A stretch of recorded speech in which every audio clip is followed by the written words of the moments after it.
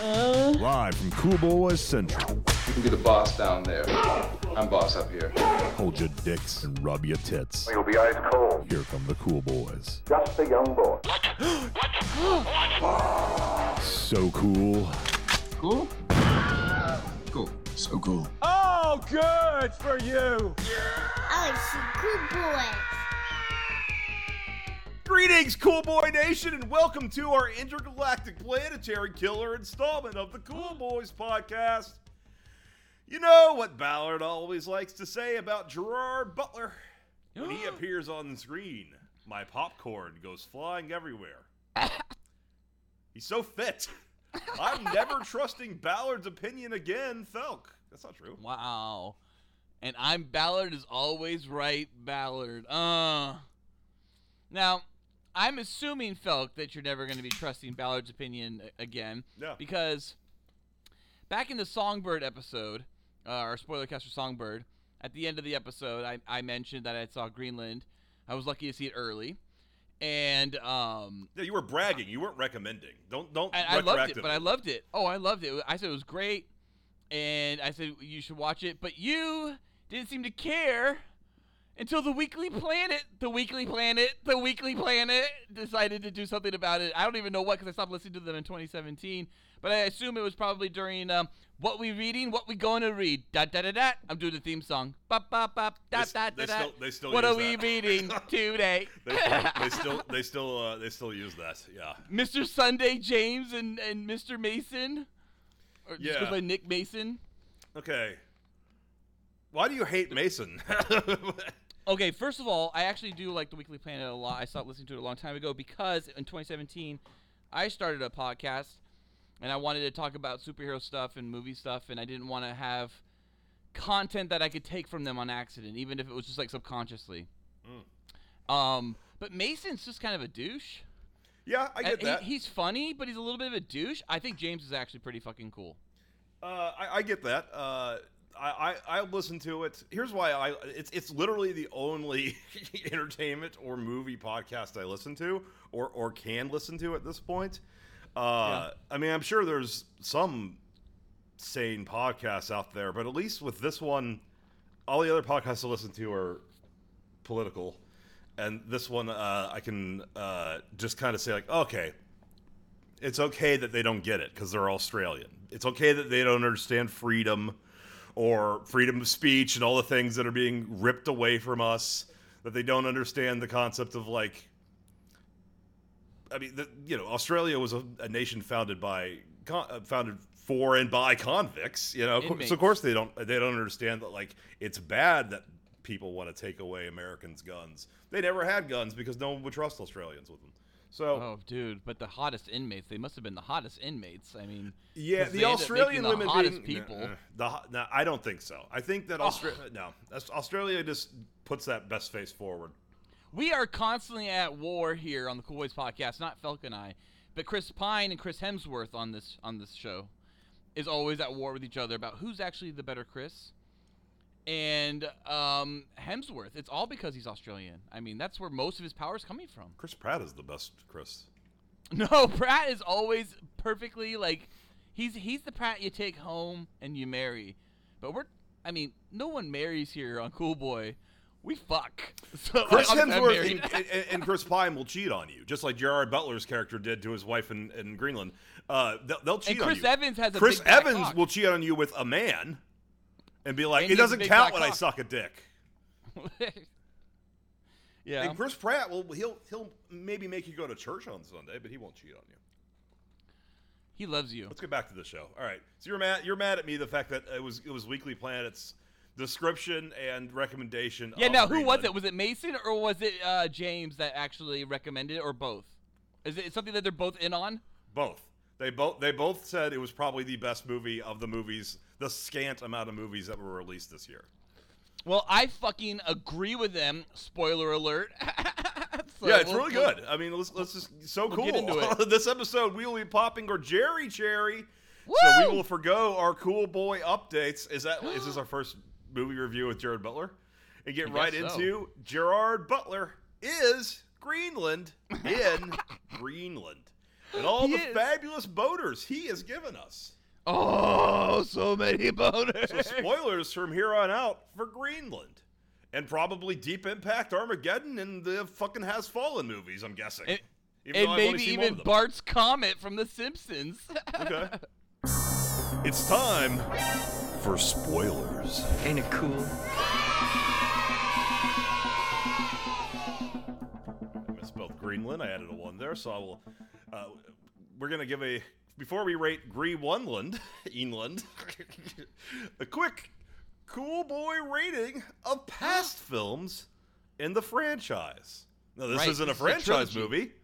It's a trilogy. So the trilogy started with Deep Impact in what was that? It was May of '98. Then Armageddon, June '98, and then Greenland finally finished the trilogy December 2020. Well, there was all those other yeah. asteroid movies, weren't there? Yeah, but I mean, like, not really good ones. Not ones like this. Greenland is only at the same level of these other two films, but I would say Greenland is a lot more like 2012. Wait, are there in a any? lot of Yeah, ways. I guess 2012 is not an asteroid. No. Knowing is a sunspot or something. It's not an asteroid. Yeah, it's a sun flare up or whatever they call that like a sun glare. What the hell do they call that? The big Sun flare. Sun flare, yeah. Solar flare. Solar flare. There you go. There is, of course, the movie released about a month before Deep Impact, the NBC TV movie Asteroid, starring Michael Biehn. Yes. It was horrible. I watched it. I remember it. Yeah, I did not like it. I remember feeling like this felt like TV budget, and at It that was. time, TV budget was like the Shining TV budget, and the Shining TV special, which was like what 4 nights. It's bad. It was bad. They were just playing around with computers and they had no idea what they were doing. All right. We need to actually review a movie within the first 30 minutes of the episode titled for that movie for once. So let's move Deep on Impact. and go ahead and what is your boy ranking for Deep Impact, the first theatrical asteroid movie directed by a there woman? were some in the 70s. There was, I think Sean Connery was in one. All right, well, we're just A doing lot- Deep Impact and Armageddon. Wait, Sean Connery Yeah. was in an asteroid movie? I think so. Yeah, something old school. Something even called maybe like Meteor or something like that.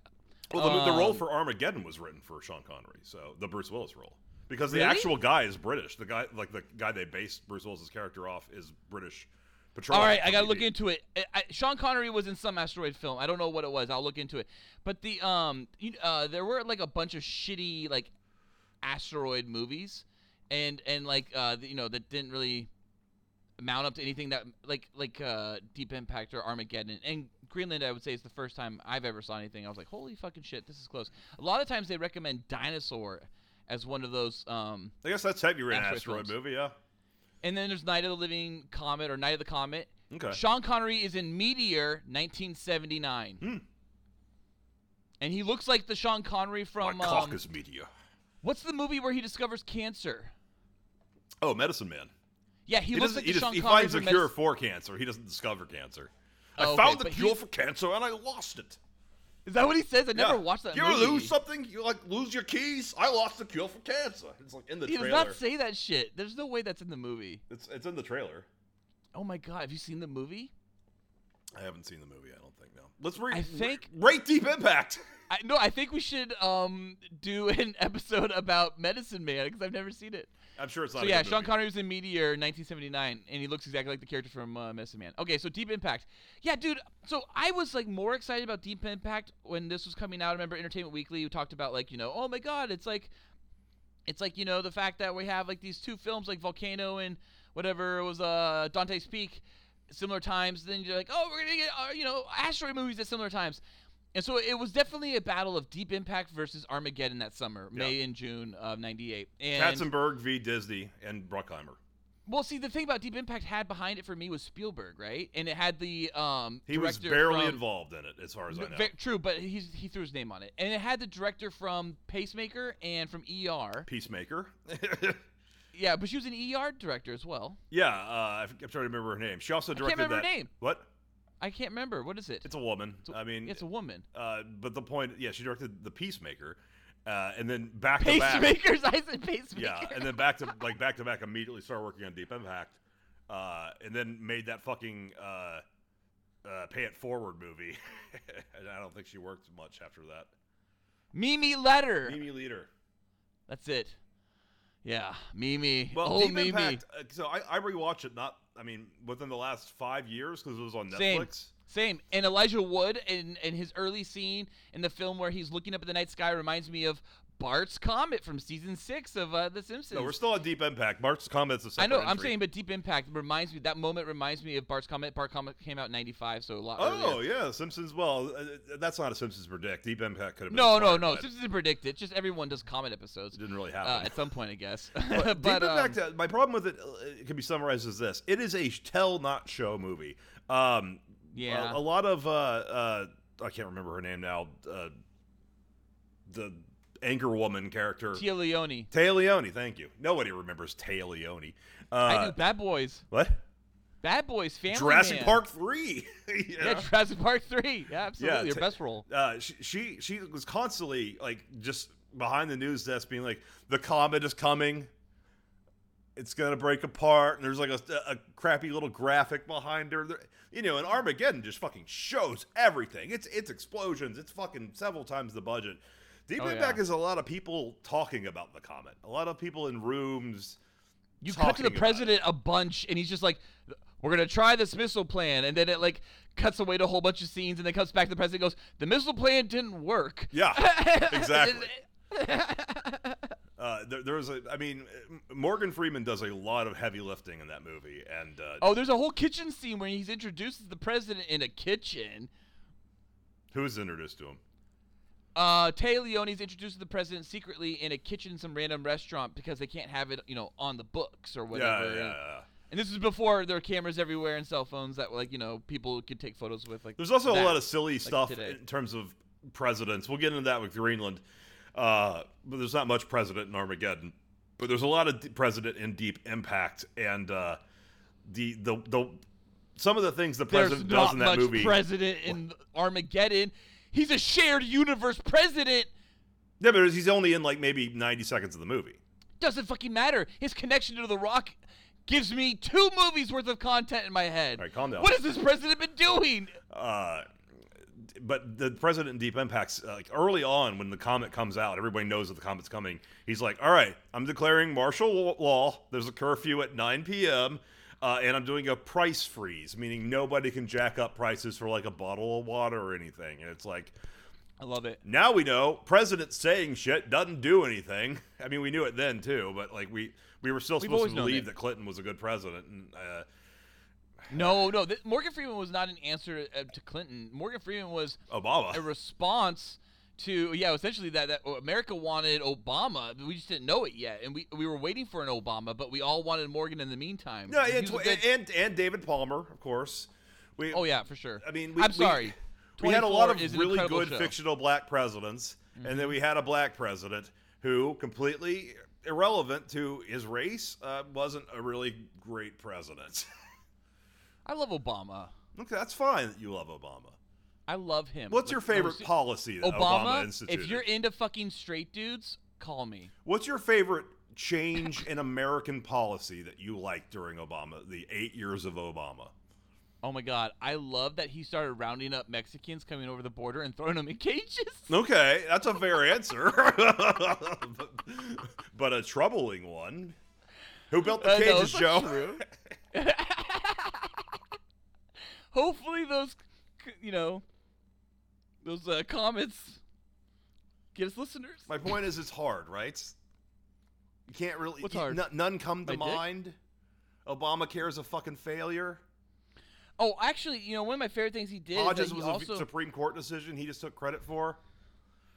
Yeah, well, I mean, honestly, okay, here's the thing. The presidents, the whole president shit is getting to the point it feels like everyone is constantly looking back 8 years, and I feel like the country's being held hostage in the process.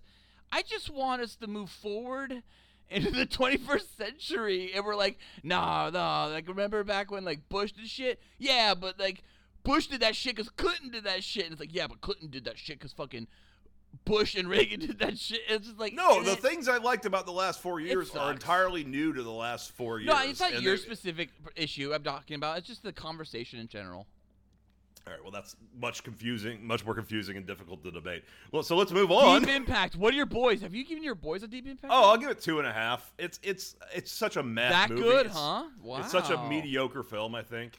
It is really mediocre. Okay, so Deep Impact, I think it got scolded in the media, like Entertainment Weekly type media, because they showed the money shot in the trailer, like the actual comet smashing into the ocean, and like it was like, oh fuck, dude, you just kind of like just told me this happens. Armageddon, we'll get into a second, and its money shot, it shows Paris getting wiped out, but you could assume that's the world, but you don't know. Yeah. And you see more tragic events in the beginning of Armageddon in New York even, right? So like No, there's a Armageddon lot to added that be shot worried. for the trailer in response to Deep Impact. That was like the last thing shot was Paris getting blown. And it's not even the money shot, right? No, I it's mean, not like, even they the have- money shot. Deep they Impact have uses so money many shot in the shots. trailer for a simple reason. Because the DreamWorks movies, I'm talking about just DreamWorks, were cheap. Right. And then, of course, they partnered with, I guess, Universal for Gladiator, and I forget who Saving Private Ryan was, but it was definitely, like, it was... Paramount? I feel Was like it it was Paramount? I feel like it was Paramount. I mean, like, they couldn't finance movies on their own anymore.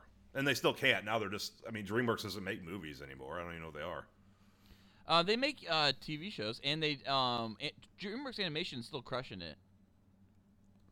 Oh, what was the last big movie? Ice Age 7? Crudes, A New Age was actually really good. Oh, Crudes. Okay. All Yeah, right. that just came out. I would say you gave Deep Impact 2.5 out of 5 boys. I would actually give Deep Impact 2 out of 5 boys, and I feel like that's generous, honestly. I mean, great. It's boring. You showed me the money shot in a trailer, and I'm not like pissed about it. Saving Private Ryan was DreamWorks and Paramount and Amblin and Mutual Film. But I'm not pissed that you gave me the money shot. I think it's stupid.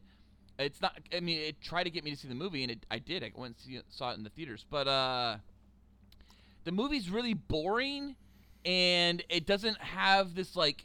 You don't have the value for life because you're not caring for any of these characters, even though you naturally value life. You're not caring for any of these characters in their lives and their traumas and their hurdles. And so when it becomes like Elijah Wood and Lily Sobieski like on a dirt bike or a moped or whatever the fuck it was, going up a hill to try to get away from the wave, like I didn't give a shit because we became way too personal, and we became way too clinical, and we were too sterile. And I didn't give a shit. And it was like this whole moment's happening where the wave is wiping out like the planet, and Taya Leone's with her dad on a beach, and they just get wiped out like the end of Rogue One. Oh, yeah, she dies at the end of the movie, doesn't she? She does, like Rogue One. It's like when I saw Rogue One, I'm like, this reminds me of Deep Impact. Okay. But yeah, I mean, Deep Impact was just like, it was just like, I like the fantasy of what happens when an asteroid's gonna come into contact with Earth. Clearly. But you were really excited about Greenland before you even saw it. I waited until people recommended it outside of you. Well, I also was excited about Greenland because of Jerry, dude. Oh my god, I'm a tart.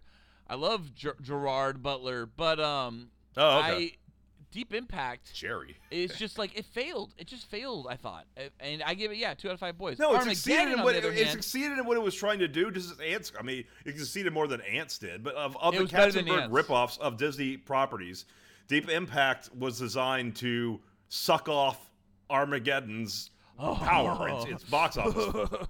Sucking up. Deep Impact wasn't though sucking off Armageddon's power. They both were created around the same time. No, Deep Impact was created after Armageddon already was in production, and Katzenberg left. He grabbed the script about an asteroid, fast-tracked the movie to fuck over Disney, and he did the same thing with Ants. Ants like started its production after Who A did Bug's Life. Deep Impact's though CGI effects? Because back then it wasn't multiple houses; it was like one house would do a whole movie. Was that Digital Domain? Because I could swear ILM did Armageddon, and I can't imagine they did also Deep Impact. That would have been Digital like Domain's weird owned by conflict. Bay. I don't think so. I think it would be the other way around. I would think it's the other way around, but ILM and Bay go to hand in hand. Like there was a lot of other FX houses that were small. People don't realize how many there were. Yeah, but you didn't also Deep Impact does not have that many special effects. All right. Well, special effects, yeah, but still, you didn't use a lot of small houses. You may have used like one small house to do this one shot, or this one scene, like with the waves, because they did really good like liquid effects. Okay. But then everything else would be done by another house, really. Like it was rarely that we would spill it out. In 90s and 98, I mean, it was you had ILM and you had Digital Domain. That was it. I don't think that's true, but sure. But I can't name any of the major effects companies off the top of my head. I can name physical effects companies because they're still around, like KY and the Edlund brothers or whatever the fuck those people were. But yeah, in terms of digital, it was what? It's an art. Physical. Yeah. All right. Dude, it's amazing. We're at 20-something minutes and we haven't even talked Armageddon. about Greenland. Armageddon, coming out of the theater, Armageddon was a 5 out of 5 boy film. Over time, it has lost maybe half a boy. I'll say 4.5 out of 5 boys for me. Armageddon is a near perfect film. I will say Armageddon is a 4.5 out of 5 boys as well. Yeah. Armageddon has Aerosmith, like, doing everything they can for this movie. It 4 has songs, I think. It made Liv Tyler hot enough that I thought her as Arwen was a good idea. I'm okay with Arwen. It's just that she doesn't do anything for me. But Liv Tyler, I don't think is hot. But I actually thought she was hot in Armageddon. Ben Affleck, they make him so stupid, but I love it, and I love him, and I even love it more now that there's a Ben Affleck commentary track, and I wish I could yell Felk or Johnny play that tape, and you'd play some Ben Affleck shit. I have it. It's on the fucking Armageddon Criterion Collection DVD. I know, and you won't share it with me. I want that fucking commentary track so bad. I don't know how to share it with you, nor do I care that much. I care so much. You can figure it out. You'll get it. Hey, Felk, did I give you a Christmas gift? Did I give you a Christmas gift this year? I forget. Yeah, I gave you Primer. Oh, yeah, that's right. You gave me Primer, even though I got Primer on myself. Wait, I got what was my DVD Christmas gift? Primer. What was my Christmas gift? Thank you for the HD Primer. The fucking re-edits of Dunkirk? You sent that to Dorn, too. It's not a Christmas gift. No. I was talking about the wine. The wine. Oh, the wine was fantastic. I haven't drank it yet. I'm sorry, I forgot about it. But it was fantastic. Is that what you about to say? No, the wine was very lovely. Thank you very much. Hey, have you seen the new Dunkirk? Did you watch my new Dunkirk edit, The Sea? Because, by the way, Cool Boy Nation, if you're following this, I had enough people actually reach back to me after watching The Air, which was the Tom Hardy portion of the movie cut in one film. I don't remember which episode we talked about this prior, but I'll just mention it again. And then, because I cut that version, The Air, I had a couple of friends reach out, and they were like, cut the Sea version. And I was like, okay. And so, Felk, did you watch that yet? No, I haven't. I'm sorry. I've been working. Fuck you. We'll get back to that later, I guess. All right, Armageddon. I really like Armageddon. I like the drama. I like the melodrama. I thought the special effects were amazing. I didn't care if the physics mattered when it came to landing a fucking shuttle on an asteroid hurtling towards Earth. None of the physics matter. It didn't. I love the drilling scenes. They were fun. They felt like drilling. They felt like Maxim. The whole movie felt like I was watching Maxim the movie. And I loved it. It was stuff and Maxim and FHM all mixed together. That was about when Maxim came into public consciousness. It wasn't. It's not a very Maxim-y movie because Maxim's all about like showing off hot chicks, and Armageddon has Liv Tyler as its hottest chick. There's also a blonde astronaut. There's a sex club scene. What? There's a sex club scene. There was absolutely not. There's a strip club scene. Do you not know the difference? Strip club, sex club. I didn't know what they were doing. I assumed they were sexing these women. No, that's a fucking church that was condemned in Los Angeles. I love Michael Bay. And this is from the fucking commentary track that you want to listen to so much. I need to listen to it. They shot that scene at a condemned church in Los Angeles, and they lit it, and they just hired a bunch of fucking models who were fully clothed because it's a PG-13 movie. I mean, they're wearing lingerie, and like in the commentary, Ben Affleck's like, so this is in Michael Bay's brain. This is what a strip club in Texas looks like. Oh my god! Well, they were playmates. They're definitely playmates there. Yeah, of course there are, because it's Michael Bay. I forget which one was the one that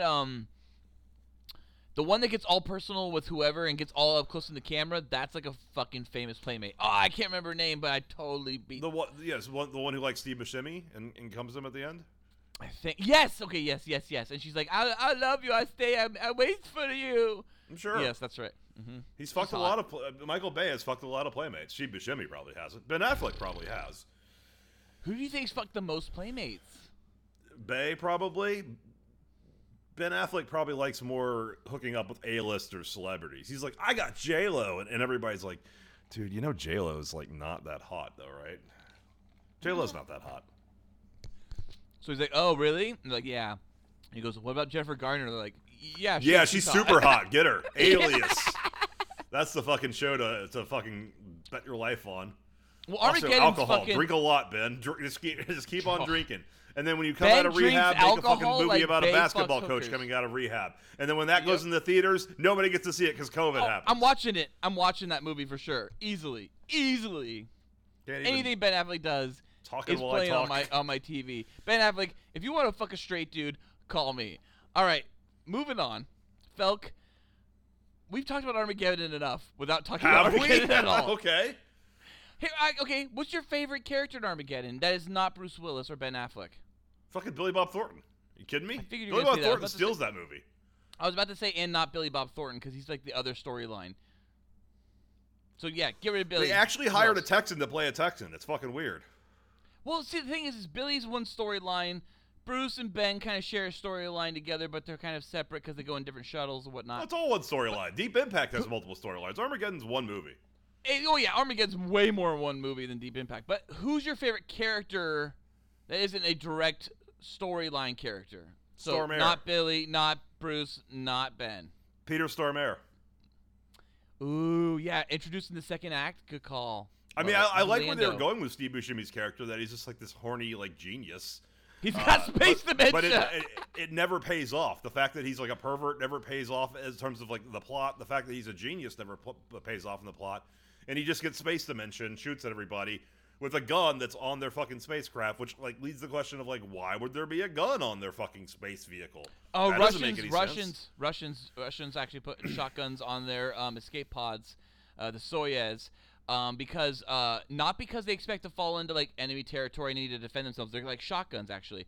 It's to defend themselves against bears because they expect to land in Siberia somewhere. Yeah, and this they're was gonna a defend vehicle themselves that drove on a fucking asteroid with It the was machine designed- gun. Yeah, There was no bears there. there could have been space bears. Yeah, You never know. I mean, okay, the DVD commentary that Ben Affleck does is famous because it has Ben Affleck pointing out like the core logic of the movie, which is that It's the best. it would not be easier to teach oil drillers how to be astronauts than it would be to teach astronauts Fuck that. how to drill and how to drill, especially when there's so much overlap. Like they already know engineering, they already are like they have engineers they can work a drill, and it's just a one-line fix that is thrown into the movie that like oh, you fucking screwed it up, you built it wrong, you did a piss poor job of it, is what Bruce Willis says. But like, look, Bruno. for a movie that's made from like 7 different screenplays, I know about this because this is mentioned in a previous episode. This will be a quick aside. I can do it in like a minute less.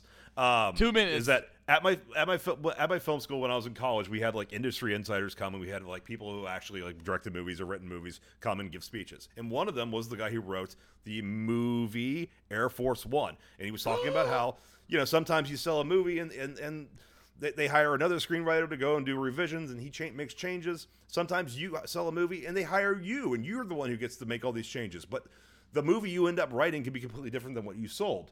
And somebody asked, well, how different was Air Force One when you sold it? And he says, Air Force One, when I sold it, did not. There was no president, or nor did it take, or it did not take place on Air Force One. It took place on a space station, and it was like the near future. And the hero wasn't the president. It was like is it John Glenn, the fucking astronaut senator? It was like an astronaut senator / Navy guy was like going into to space, Dude, that's fucking Lockout from Guy Pearce. Well, no, that's Escape from New York. But in the It's script, Die Hard in Space. in the script, it still had like the Russians. It was like a ISS, Russians, U.S., and then Russian separatists take it over, and the reason why it sold at the time was because in the mid to late 90s, the International Space Station was being planned. Mir was up there, the Russian space station, and it was falling apart. And every studio was just buying up space station movies. By this movie, the Die Hard on the Space Station scripts, there was like 20 of them per studio had sold. And his sold, and then got greenlit, and they cast Harrison Ford, and then Harrison said, "I'm not going into space again." So they were like, "Oh fuck, he won't do a space movie. What if he was the president? And what if it was Air Force One?" And then they rewrite it, even though like 70% of the dialogue stays the same and goes across from script. Dude, but what was one of his Cold scripts. He had multiple fucking space station Die Hard on a space station scripts, and one of them got fucking bought by Disney, and so like lines of that script are in Armageddon for like Peter Stormare's character. So like the movie is a fucking Frankenstein freak show of 7 different. They have 7 different screenwriters credited. The guy I'm talking about is not even credited for the movie, and yet, so there's like probably 20 different screenwriters work all over that place in that movie. It's Michael Bay. The way he works is he gives you a buffet. That's why Armageddon also has 4 different editors, so he could see multiple different cuts of his dailies as they were coming in. Like he throws everything at you, and it's unfocused, and it's basically like doing a drug. And Armageddon is kind of the peak of drug Michael Bay. No, I would say Armageddon is the end of clairvoyant, clear-minded Michael Bay. I mean, he was still clairvoyant, I guess, in Transformers. He predicted Pearl Harbor in the next movie.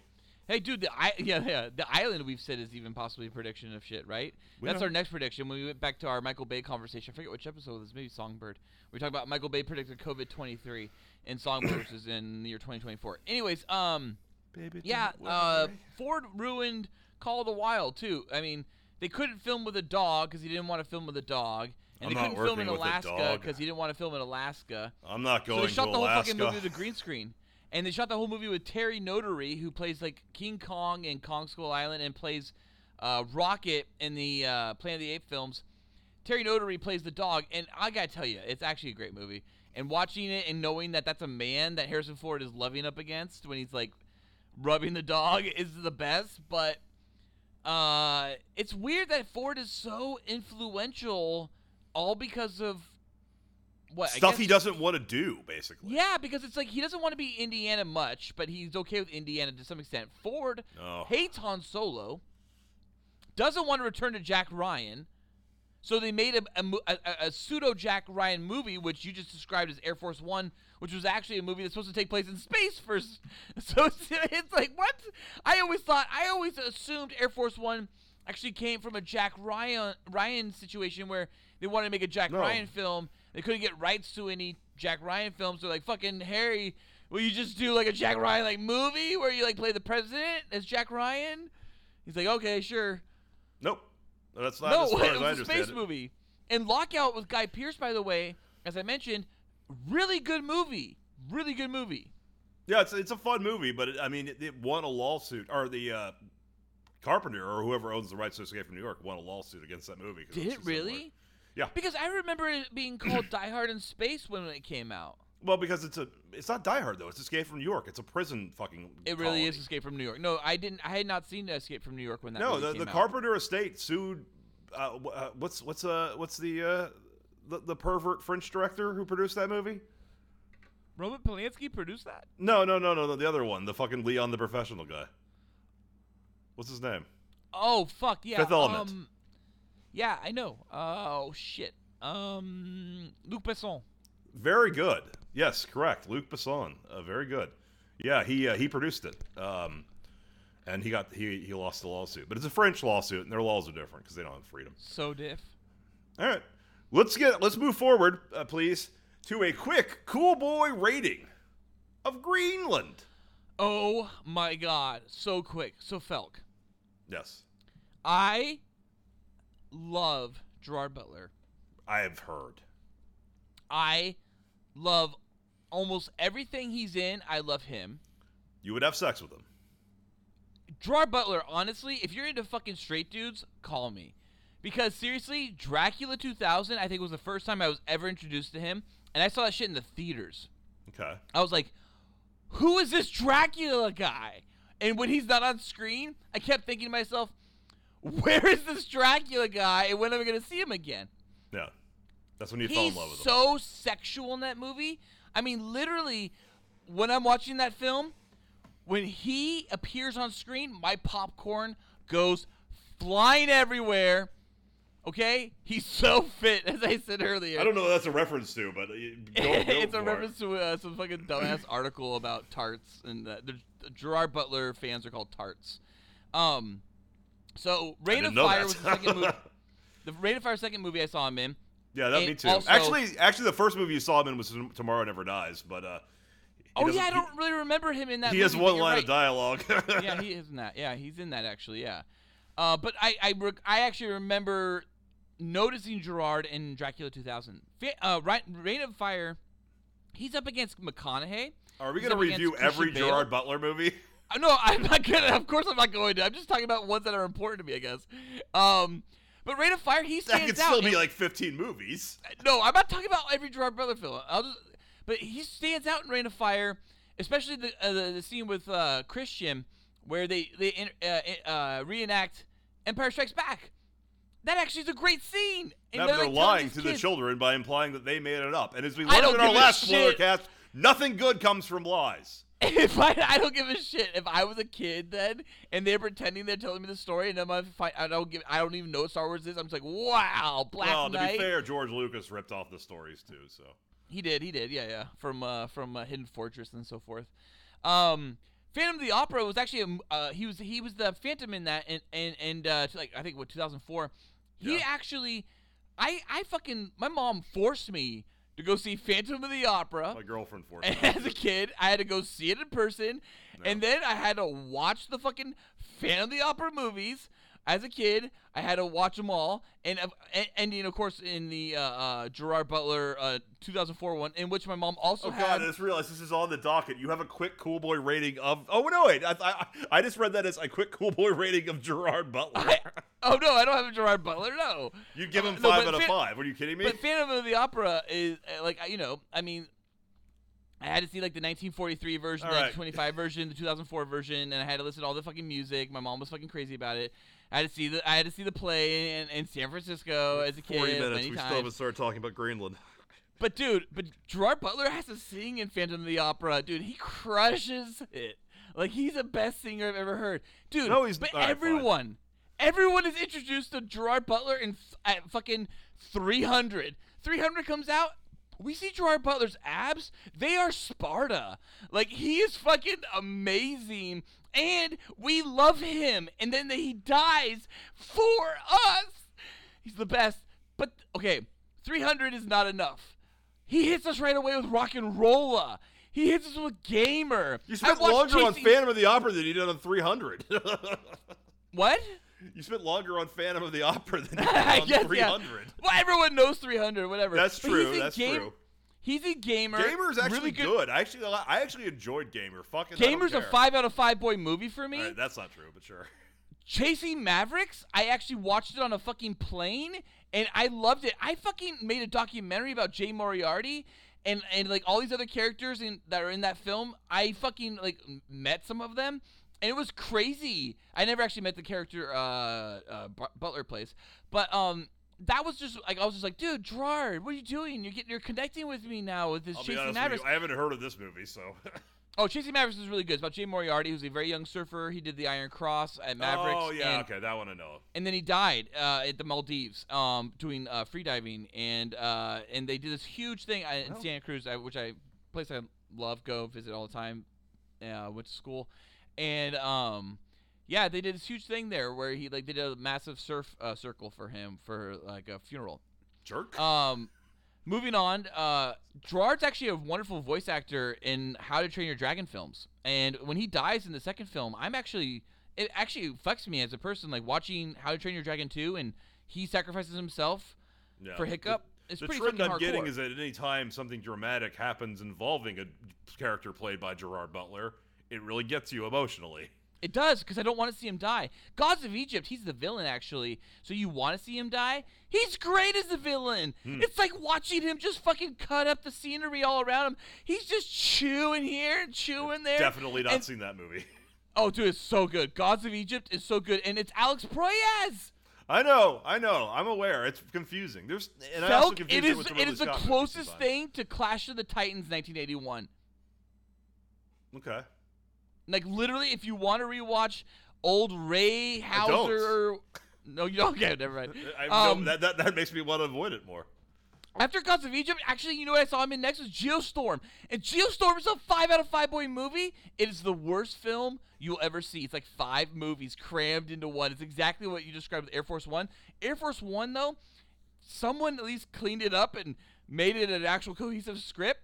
Geostorm is 5 different scripts, no cohesion. It is the best. It is the best, worst movie to ever watch. I'm not watching Geostorm. That's one. You gotta watch Geostorm, dude. 5 out of 5. You gotta watch it. Well, Easy. Yeah, the Weekly Planet. James and Mason told me Geostorm is terrible. So they don't know what they're talking about. Geostorm is a disaster Australian. film. It's an espionage film. It's a fucking fugitive film.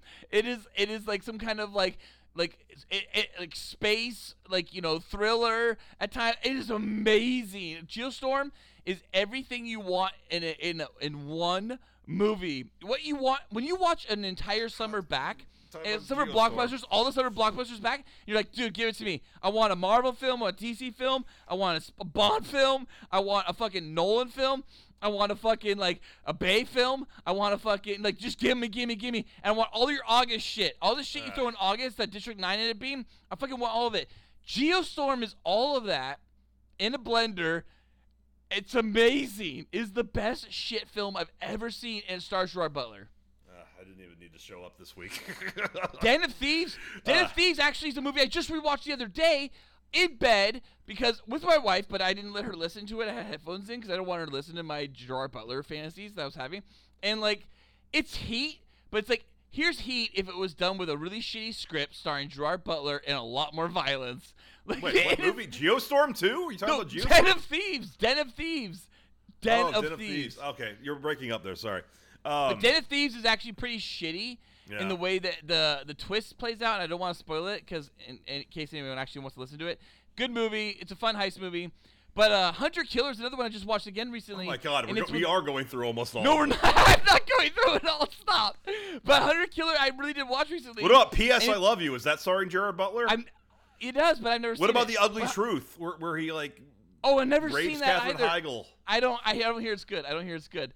But Hunter Killer stars Gary Oldman as, like, this old, like, naval commander, and then Gerard Butler's the head of the submarine. Why did you add Deep Impact and Armageddon if you knew you were going to go through every Gerard Butler movie also? I didn't know about this. I love Gerard Butler. I'm telling you shit.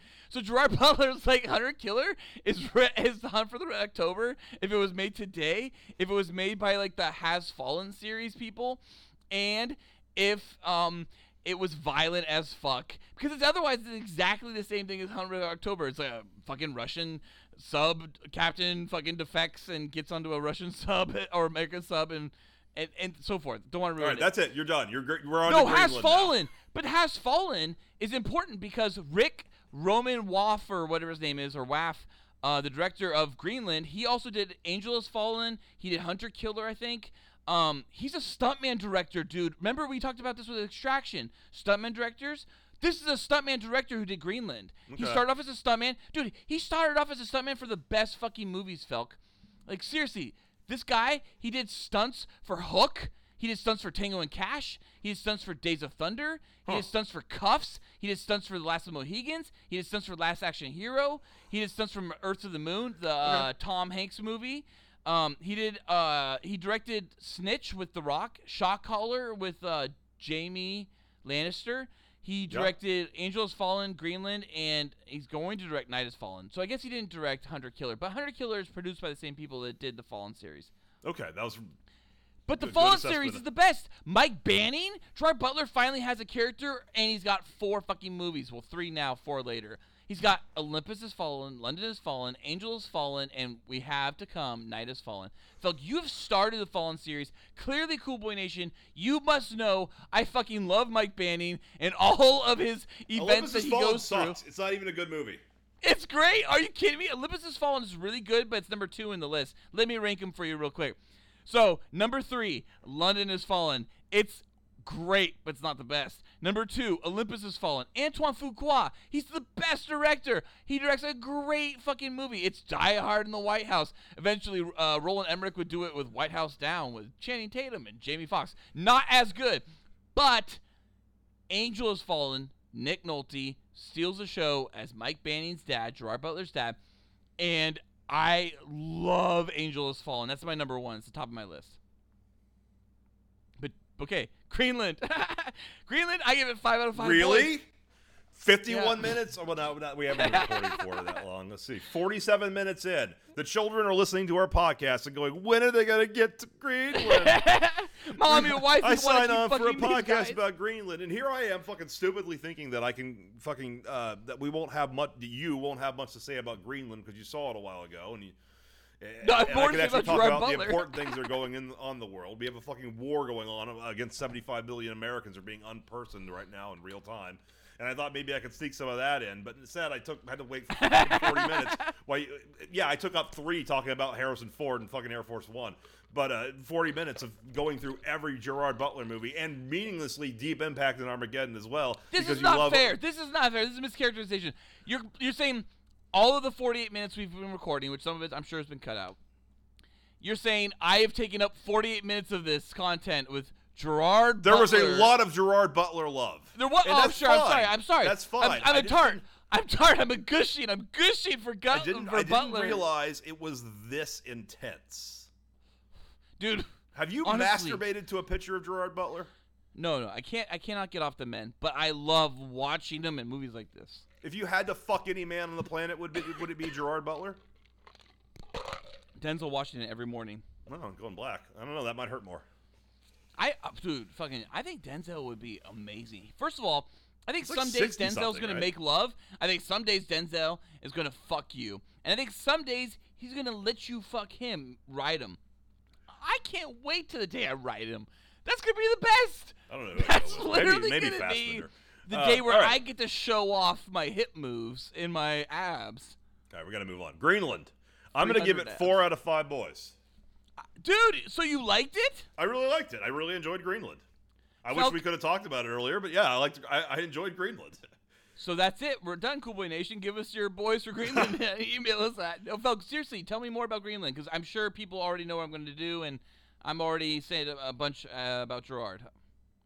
A lot about how much you love Gerard Butler. I think Gerard Butler is a fine leading man, but he is not a mark of quality to me. He kind of he's not going to get me to see a movie because Gerard Butler's in it. Obviously, that's the opposite of you. Where I'm watching The Vanishing tonight, honestly, after this. You're watching what? The Vanishing. It's another movie he did recently. Okay, Vanishing. It's about lighthouses. It's the good lighthouse movie. Not The Shade, another lighthouse film that I loved. All right, I'll just say a couple of things. I paid $20 to see Greenland through the early access program that various studios have with Amazon nothing. And everything. I know I mean that's the thing. You love Gerard Butler so much, but his PayPal account stays the same, whereas I fucking actually put my money into Gerard Butler. Yeah, $20 of it. Oh, dude, I got it from somebody working somehow for Gerard Butler. So that's exactly. So all right, well, let me finish. My point is that it is not a $20 worth for a rental good, but I was happy that compared to the last time I spent $20 to rent a movie on Songbird, this was at least 2 hours worth of content, and because it was made.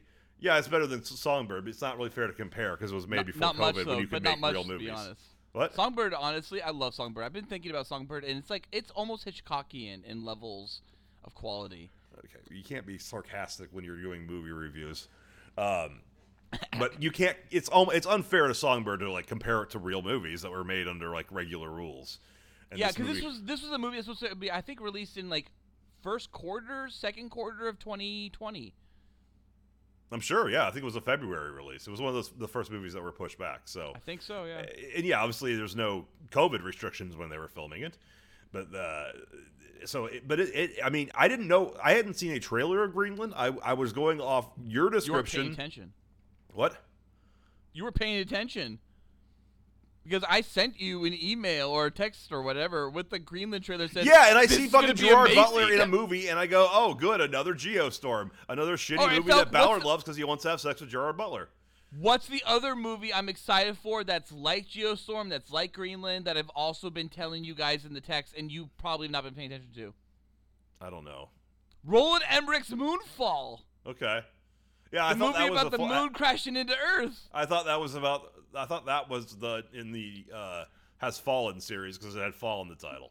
Oh, I can And only also, I hope- was under the impression hope- at the time that Roland Emmerich had directed Olympus Has Fallen when he did White House Down, and Anton Fuqua did Olympus Yeah, Has Fallen. Antoine. Oh my God, Antoine Fuqua is one of the best directors in fucking Hollywood. I love almost everything that guy does. No, He's do not seriously review all of amazing. his movies right now. Hey, I love I love King Arthur. I love fucking Training Day. I love Tears for the Sun. No, you're just I random love- order. This isn't even chronological. Well, I don't think I did Gerard Butler's in chronological, did I? They were I don't They think were so. pretty. It was pretty close. It was pretty close. Oh, did I? You went through them pretty much in order of release. Okay. Nice. Olympus Has Fallen. I didn't think it was very good, but Greenland. It's very I good. Really, I liked Greenland. I'm getting angry. I've never gotten angry on a review before. I gotta not take this so personally. But that I you like the don't movie we're Gerard. actually reviewing. We're talking about other movies.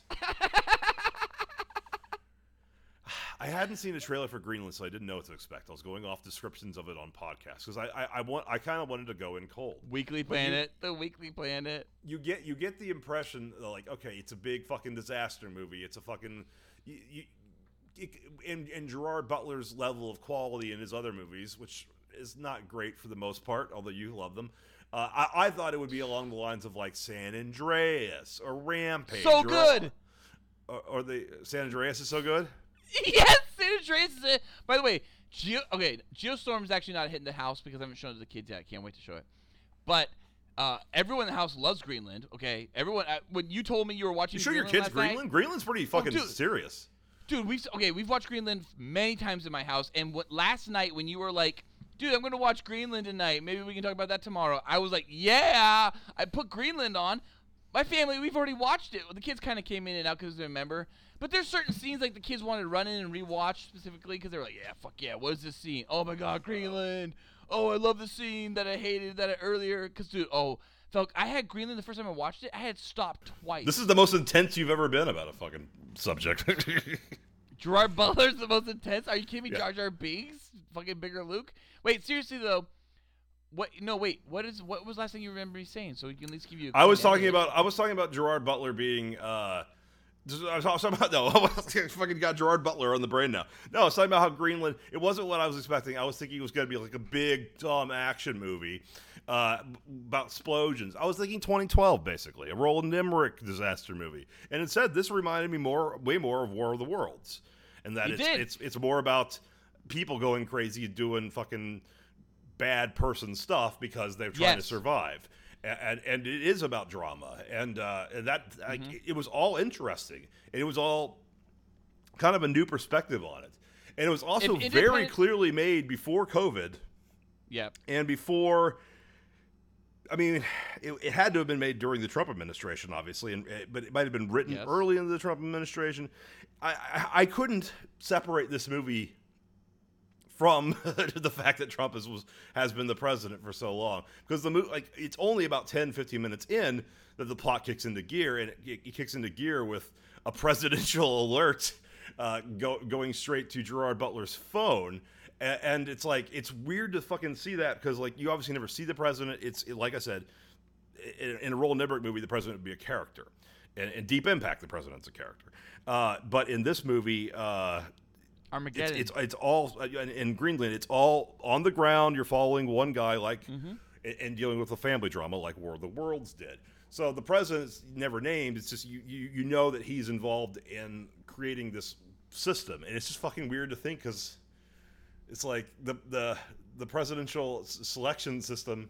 I mean, all right, what did I text you when I was fucking watching it? Do you remember? I don't remember. No, what did you write?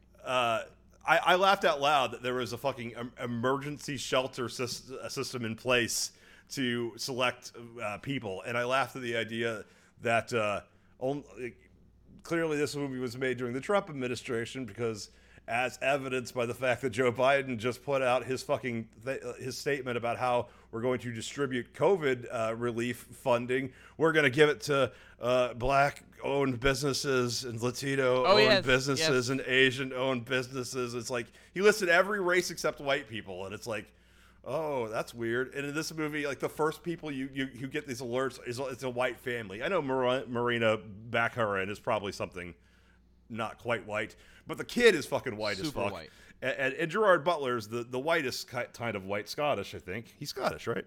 He's Scottish from Glasgow. Yeah. So I was just like, a white family being the first people to get the fucking evacuation alert. Marina is Brazilian American, just so you know. And Greenland was started filming actually in June 2019, but they started production or pre-production in May 2018 with Chris Evans in the main role, with Neil Blomkamp directing. Actually, that would have been a horrible movie.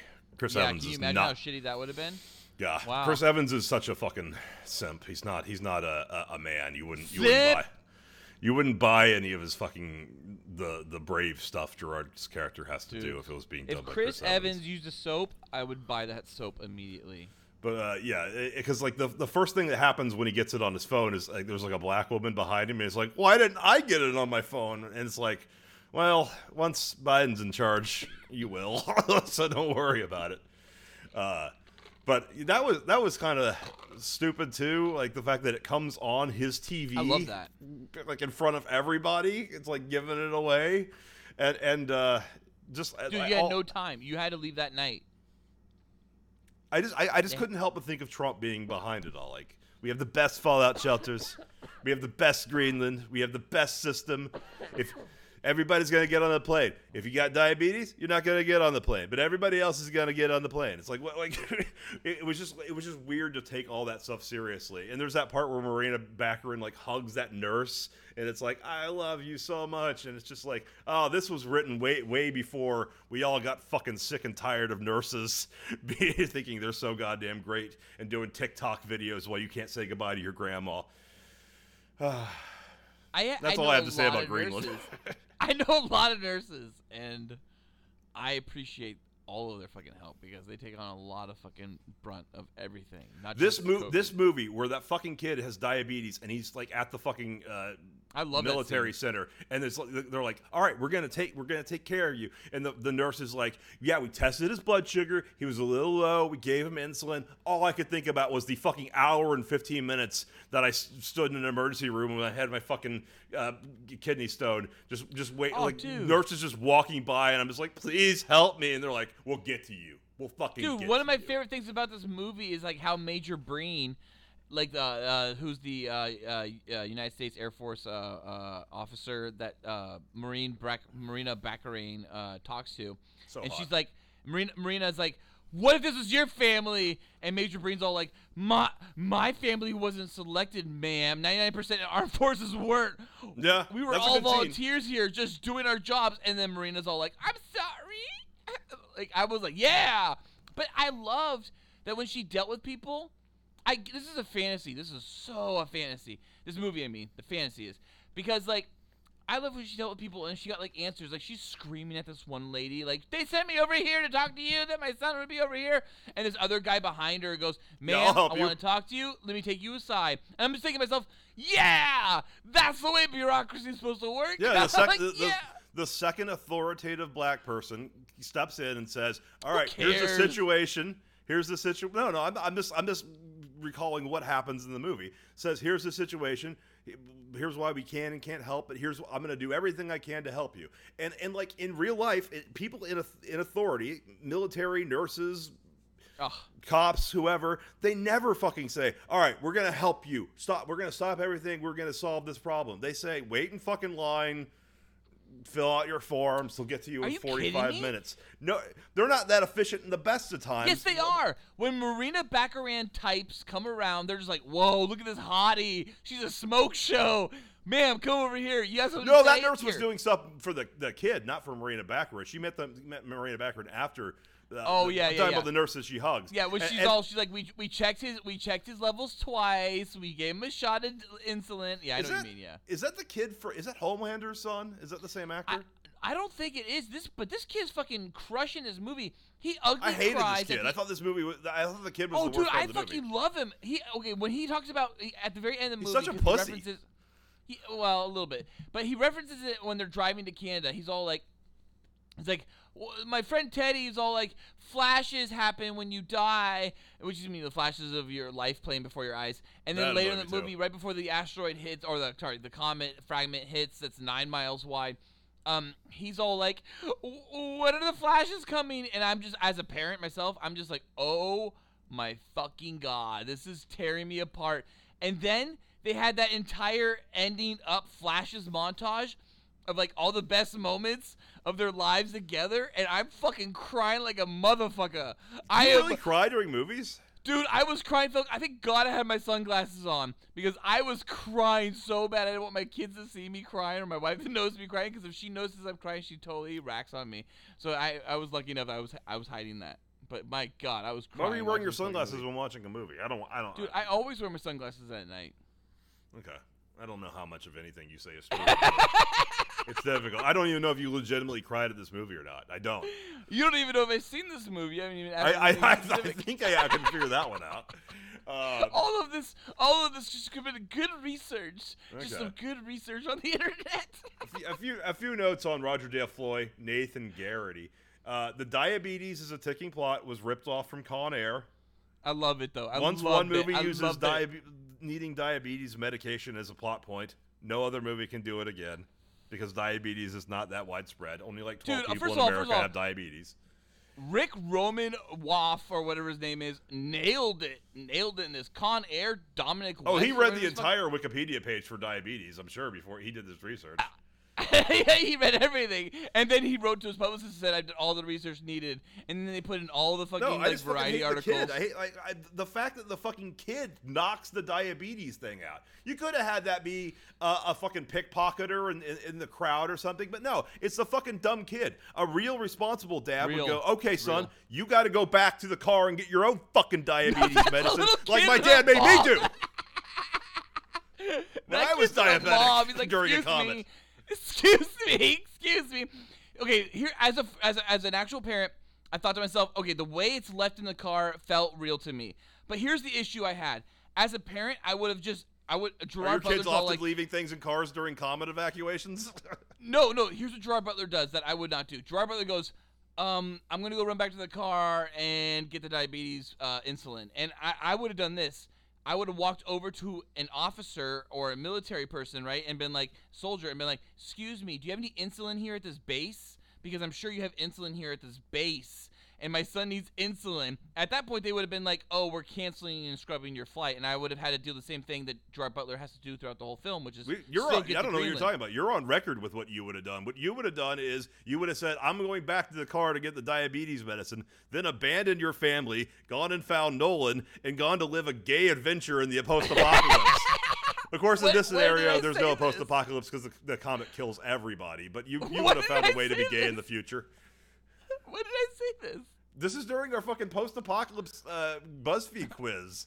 We had to take quizzes on like what you would do, and you had this whole convoluted thing about finding some Brad Pitt-looking guy to go off and have a gay adventure on after abandoning your family and leaving them to fend for yourself.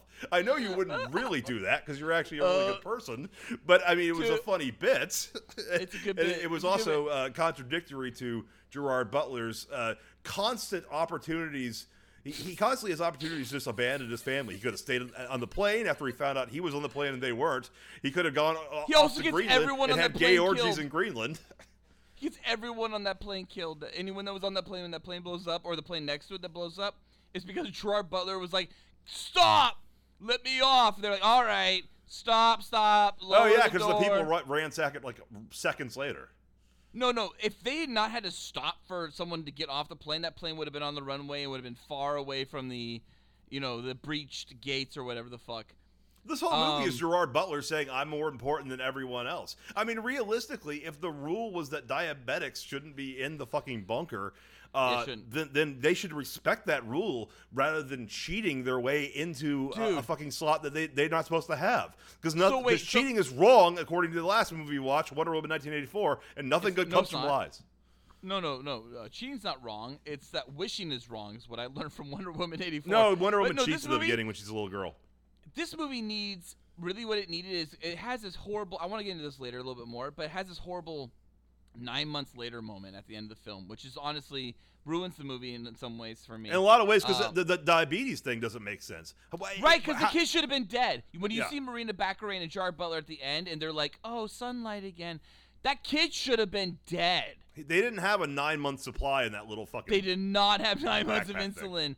and the whole reason he could not go on the flight was because they don't got insulin at the Thule Air Base in fucking Greenland, in northern Greenland, and the Arctic Circle. I think it's also a survival thing. I mean, your Right, chance of you can't if you have supply. diabetes, your chance of living over 50 is like dramatically lower than. If the president is diabetic, he's got all of the insulin in that fucking bunker. It all goes to him first. They wouldn't have let Trump. I mean, they would have. Pence would probably have gotten in, but not Trump. Oh, dude, Pence. No one's gonna let Pence in. I'm sorry. It's sad. It's sad. Pence. I'm sorry. Well, I mean, like it is worth It's like sad. noting. Is It's this sad, why Pence. Trump wanted to buy Greenland? Is it because he knows like He knows. this shit's coming? Yeah. But we have our Thule Air Base there, so we have an American United States Air Force base up in Thule, Greenland, and it's a whole area that they've got locked down. It's the only tugboat exists actually in the entire Air Force at the Thule Air Base. But yeah, I think I liked Greenland, and I liked how it worked its way there. I do have an issue with the 9 month part, and here's what I'll just get into it now. I guess might as well because we're talking about it at the ending. So the end of the movie is the only part of it's hard for me to swallow. Is that like they talk about this whole movie, this planetary killer asteroid or comet fragment, and at the end of the film, they finally tell you it's 9 miles wide, which is larger than the 6 mile wide asteroid that took off the dinosaurs 66 million years ago. Yes, but much And smaller than the size of Texas. But smaller than the size of Texas, which is what Armageddon was. And so this asteroid this comet fragment that's about to hit Earth and wipe out Earth and everything like that. Well, it's at 9 miles. Just remember that 9 miles. No. When I looked this up, because I thought to myself, 9 months. As soon as the movie played to me, and as I said, I've seen this movie many times. And the first time this movie played to me, I went, 9 months? That doesn't seem right. That seems way too short. So I looked into it. I thought the dinosaurs was like 40,000 years or something. Dude, right? Okay, so the dinosaurs was 66 million years ago, right? That was a 10-kilometer fucking or 6-mile asteroid, 10 kilometers.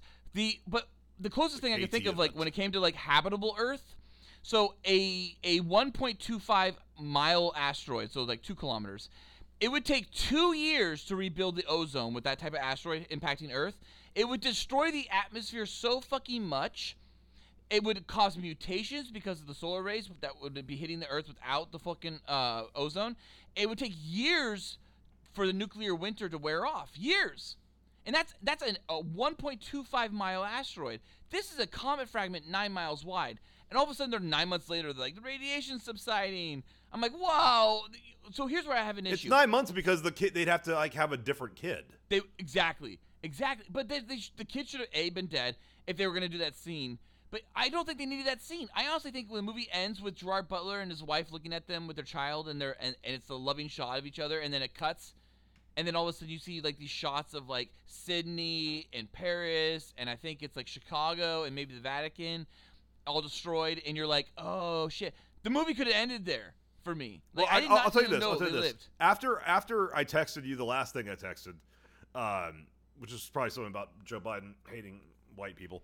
I got into the movie enough that I didn't look at my phone during this movie. I had a cinematic experience in my home theater. Just watched the movie. It wasn't like Wonder Woman where I'm like. And you actually have, just so we're look clear, Cool Boy Nation, Felk actually has a large TV screen, 5.1 or 7.1 surround sound. He does not have a sound bar. You actually have like a real thing going on. I have a 7.1 receiver, actually 7.2 receiver, but it's not wired for. It's only wired for 5.1.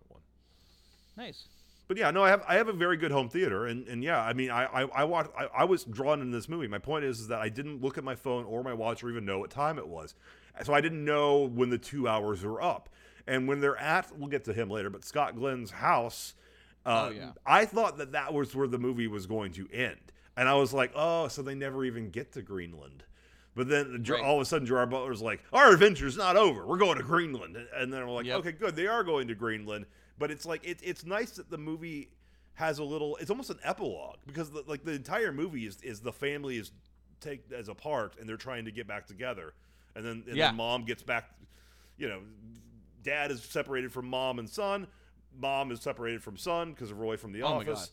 Right. And then mom gets back to son, Roy. and then finally the son gets, or the dad gets to the father-in-law, and then they all meet together just kind of undramatically. She just calls them and like, I'm down the road. And then they're like, they meet up, and it's a big moment. And I was like, is this how it's going to end? Because this is kind of a shitty ending. And no. Oh, really? Dude, everything you just described to me while I'm watching this movie is like Schindler's List quality to me. No, for it to end there, I would not have been happy. So I'm glad that they did continue on and actually get to fucking Greenland and actually get to the bunker they talked about. Because that's the problem with Deep Impact, is that like the whole movie is about getting to a bunker, and then they don't need the bunker because the asteroid gets diverted by the B plot. There was no B plot. The asteroid hits, fucking 99.9% of humans die, presumably, but they still sell it as a happy ending because humanity survives. And you get to hear all the voices. At least you get to hear some voices. The U.S. survived. Germany survived. You also hear an Indian voice. And I'm like, okay, those are the countries. You telling me fucking China doesn't have a fucking bunker for a few thousand people? Oh, they do, somewhere in the Himalayas. China probably fucking was in league with the comet, you know? They knew. They'd figure out a way. They worked with Clark. They worked with the comet. Yeah, Clark. So when you got to that point in the film, you're thinking this movie might be wrapping up, and then everything could be potentially epilogue from that point on. I'm thinking Scott Glenn's house. I'm thinking to myself, horses and Gerard Butler, and I start having flashbacks of like Jeff Stryker Underground, and I'm thinking, what's gonna happen with these horses in the background? Also, I'm thinking, is he gonna start riding horses to Canada to get to this airport? Because like, maybe he ran out of gas to get there. But no, I guess Grandpa Scott Glenn has plenty of gas in the truck in the pickup. I definitely didn't think the movie was ending there, but I was completely enthralled with the film. We had to stop the movie twice, actually. So you had a very theatrical experience. That's funny. I had not a very theatrical experience. The first experience was when Ellie, which is one of Nathan's friends early in the film, the little girl, when Ellie's parents try to throw Ellie in the car, like there's a point. It's gonna take a little bit for me to explain this, Felk. There's a point where Ellie is being offered into the car. Yeah. And Marina is saying yes, and Gerard Butler says no, and they haven't driven away yet. I saw the movie. And they're about to drive away, and Liam, my son, loses his shit. And he just goes, fucking, what the fuck is this? But no, he doesn't swear. He doesn't swear, but he's essentially like this kind of attitude where he's like, what the fuck is going on? I kind of was on the same side, too. Let me explain what my son says, please. He goes, what is going on? You guys enjoy a movie like this? You enjoy a movie where this happens? Where something sad happens? Where they don't take her? And she's going to die because the comet's coming? This is my son. He's 5. And he's understanding the film, but not understanding what his mother and father are enjoying about this moment. And so we had to stop the movie. And Gerard Butler doesn't have a chance to say anything. So I'm saying, Liam, the reality in this situation, it's a movie, it's fake. But, if this was real, they couldn't take her from her mommy and daddy because they would have to probably leave her at the Air Force Base. And she would be left with a crazy mob probably out in front of the Air Force Base. We haven't gotten to that scene yet. Yeah. And I'm like, and she'll probably be left with a crazy mob. And is that safe? Would you want to be left with a crazy mob? And he'd be like, no. And I'm like, and these mommy and daddy don't want this little girl to probably be left with a crazy mob. And he goes, yeah, but she's gonna sit there. She's gonna die because of this comet. And we're like, dude, honestly, maybe. Yeah. But we don't know what's gonna happen. Maybe she'll be okay by the end of the movie. And knowing full well, Emma, my wife, and myself, knowing full well, this family will not come back into the story at all moving forward. No, right? This family's gone. So we talk him through it, and then we put the movie back on, and he watches it, and then Gerard Butler says the exact same thing I practically just said to his family in the car. We couldn't leave her. We'd just be leaving her at the front of an Air Force base. And it was really traumatic for Liam. but he got over it, and we watched the movie, and it was cool, and we talk about it. That's the one thing we do in our house. We do watch movies like this, which you said earlier, like, oh my God, you showed your kids this movie? Yeah, I showed my kids this movie. But I talk about films with my kids. Like, that is the scene that I thought would be too intense for kids. So well, there's some death scenes, actually. There's a scene later in the pharmacy where there's shooting. There's like a gang runs in with guns and starts shooting people. And my daughter has seen World War Z. My son has not. Looked at me and went, World War Z. And I was like, yeah, this is actually exactly like that scene from World War Z where Brad Pitt's family has to go into the pharmacy to get the or March of reality. Or reality. Or so March to and September. Actually, second time I had to stop the movie while watching this as well. It was just because, again, I had to kind of like deal with the kids and everything kind of going on. Was the Nathan being kidnapped. So when Nathan's kidnapped by, as you said, Roy from The Office and from Tony Stark's mom. He's had a bad from Civil career, War. man. His whole career is just being fucking scumbags. It's really sadly, bad. yeah, like because like Roy's a piece of shit that eventually gets murderous on Jim. Yeah, he's always playing, and also with a fucking Southern accent. They were really hard on the Southern accents this movie. Well, they were in Atlanta, right? That was the whole point. The movie was kind of like all kind of hundreds of miles outside of Atlanta at most until they got to Canada. But when Nathan's being kidnapped, we looked at that scene and we thought, because the little boy gets taken away, and we looked at the kids and my wife and I, and we were like, that was a bad moment, huh? Because it's a kidnapping. Like, it's the first kidnapping they've ever seen on film was Greenland. And we're like, that was a bad moment, huh? And we're like, was that right, kids? And immediately my daughter's just like, no. And my son's like, yeah. And I'm like, wait, what? It's right? He's like, yeah. Because he's trying to help him. Do what you gotta do to survive, man. He's trying to help him. He's trying to get that boy on the plane. Yeah. And my wife and I had to stop the movie right then. And I'm like, Liam, no. He could be kidnapped. It's not okay to. His mommy got kicked off on the side of the freeway. You think that's okay? What if that happened to mommy? And Liam's like starts thinking. I can see him thinking it through. Like, yeah, what if that was mommy? And I just look at my wife. I'm like, babe, you gotta jump in here. This is your narrative. You're the mom in this situation. I'm a Gerard Butler scene. I can talk about all the Gerard Butler scenes, but you're the Marina Baccarin scenes. You gotta talk about this a little bit. So she had to like kind of be like, this seriously took 30 minutes to all of a sudden talk about why kidnapping and how this was kidnapping and why they know why kidnapping is bad, Felk. Well, this is unique. Kidnapping's bad for a lot of reasons. This is unique because it is. There's a shot where Roy, I'm just gonna call him Roy, looks at the kid behind him, and I was like, he like looks at him like about 30 seconds later, you know why he was doing that. He was getting the idea that he could survive by using the bracelets. But I was gonna like, is he gonna fucking try to like molest the kid? Like it was a weird look. At first, you think there's some weird shit with molesting for sure, because even Hope Davis, Tony Stark's mom, even like caresses the boy's face. Yeah, and also he says like, with a face like that, they turned him away. I'm like, that was a weird way to phrase it. Yeah. But he's not a molester. He is legitimately just trying to survive, and he's like justifying it to his wife, being like, look, they had their chance to get him on the plane. They fucked up. We can do it because we're fucking tough. They almost do. And they almost succeed. The kid fucks it up for them. Otherwise, they would have gotten away with it. When we were talking with the kids in the 30 minutes before that, we were like talking about like what you should say. Actually, come across an officer or someone, whatever. And then later that scene plays out, and we're watching that go. It takes a while, right? Because there's suspense in that moment. And we look at the kids. We're like, "What would you do in this scene?" And they're like, tell the officer, and they both did it. And I was like, "Yay! You guys passed." Now in real life, it's not an officer; it's a military guy. But in real life, he would be like, "Shut up, kid! All right, let him on." Like that. Next in line. Moving on. There's a comment coming. Shit. Yeah. Dude, I like that the military personnel were real. Do you think U.S. officials look into whether or not the kid is actually the kid of the people who are with them trying to cross over some kind of barrier or border? No, not in Biden's America. Come on through. Of course it's your kid.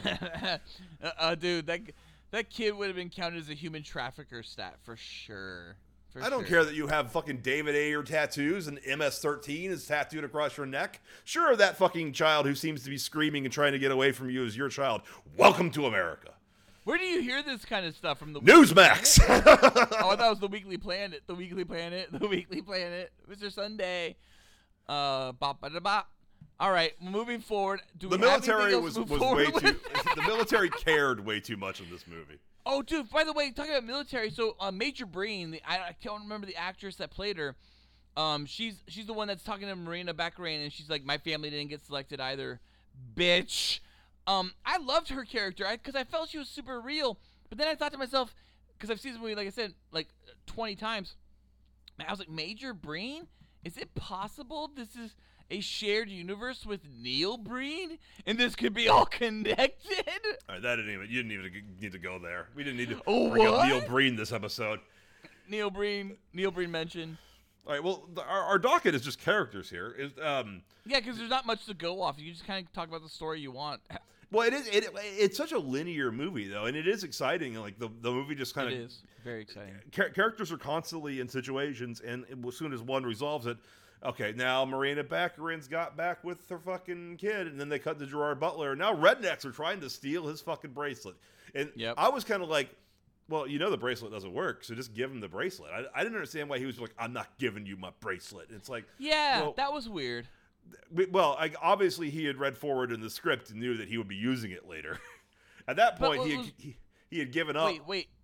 Gerard Butler used it later in the script? When?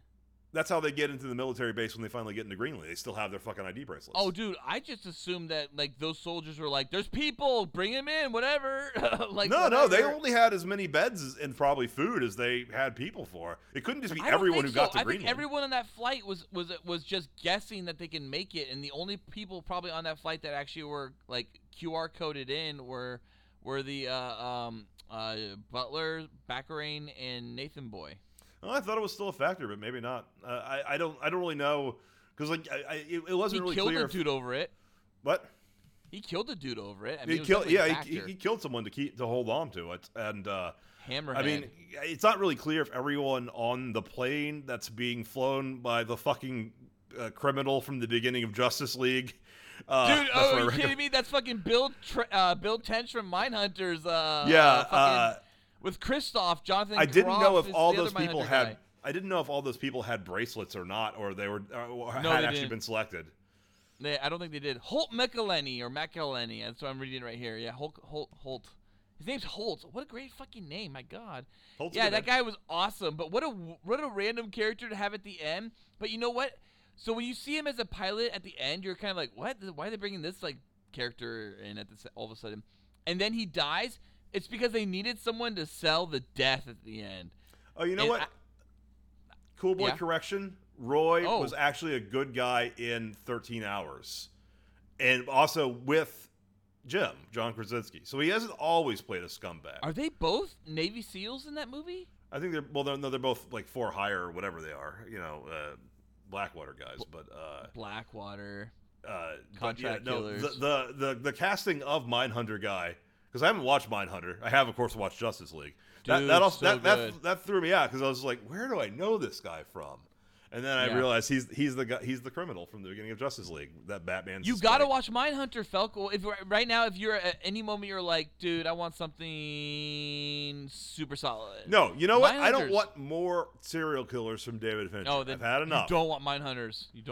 Yeah, I'm tired of serial killers. I'm getting fucking tired of serial killers. And I got WandaVision to watch in fucking like 3 days. Real soon. And I already had it spoiled to me that fucking Luke Skywalker's in fucking The Mandalorian season 2. Who ruined that for you? I didn't. The Weekly Planet did, Ballard.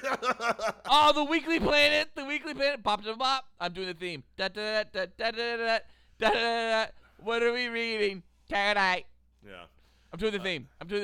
All right, we did it enough. All right. Mason. I also did not know Scott Glenn was in this movie, so when Scott Glenn appeared, all I could think was, Scott Glenn is still alive. Doing great, Scott Glenn. I mentioned earlier a movie starring Scott Glenn called Hunt for the Red October, also starring an actor called Sean Connery. And I love Scott Glenn being in this because he brings all the bravado for the end of the film. No, Scott Glenn is a fucking great actor, and he played Scott Glenn in this movie. I believe it. I believe him. Which is to be old and tired and wise. And just be like, and ready to fucked die. up, but you can still make it right. Wait, we're talking about Holt earlier, right? Tench from Mindhunters and the burglar, the burglar from Justice League, and he's the pilot at the end of the film. And all of a sudden, when Gerard Butler's family pulls up on the runway, right, and they just stop in front of the plane, and Gerard's like, he'll have to crash into me if he's gonna fly.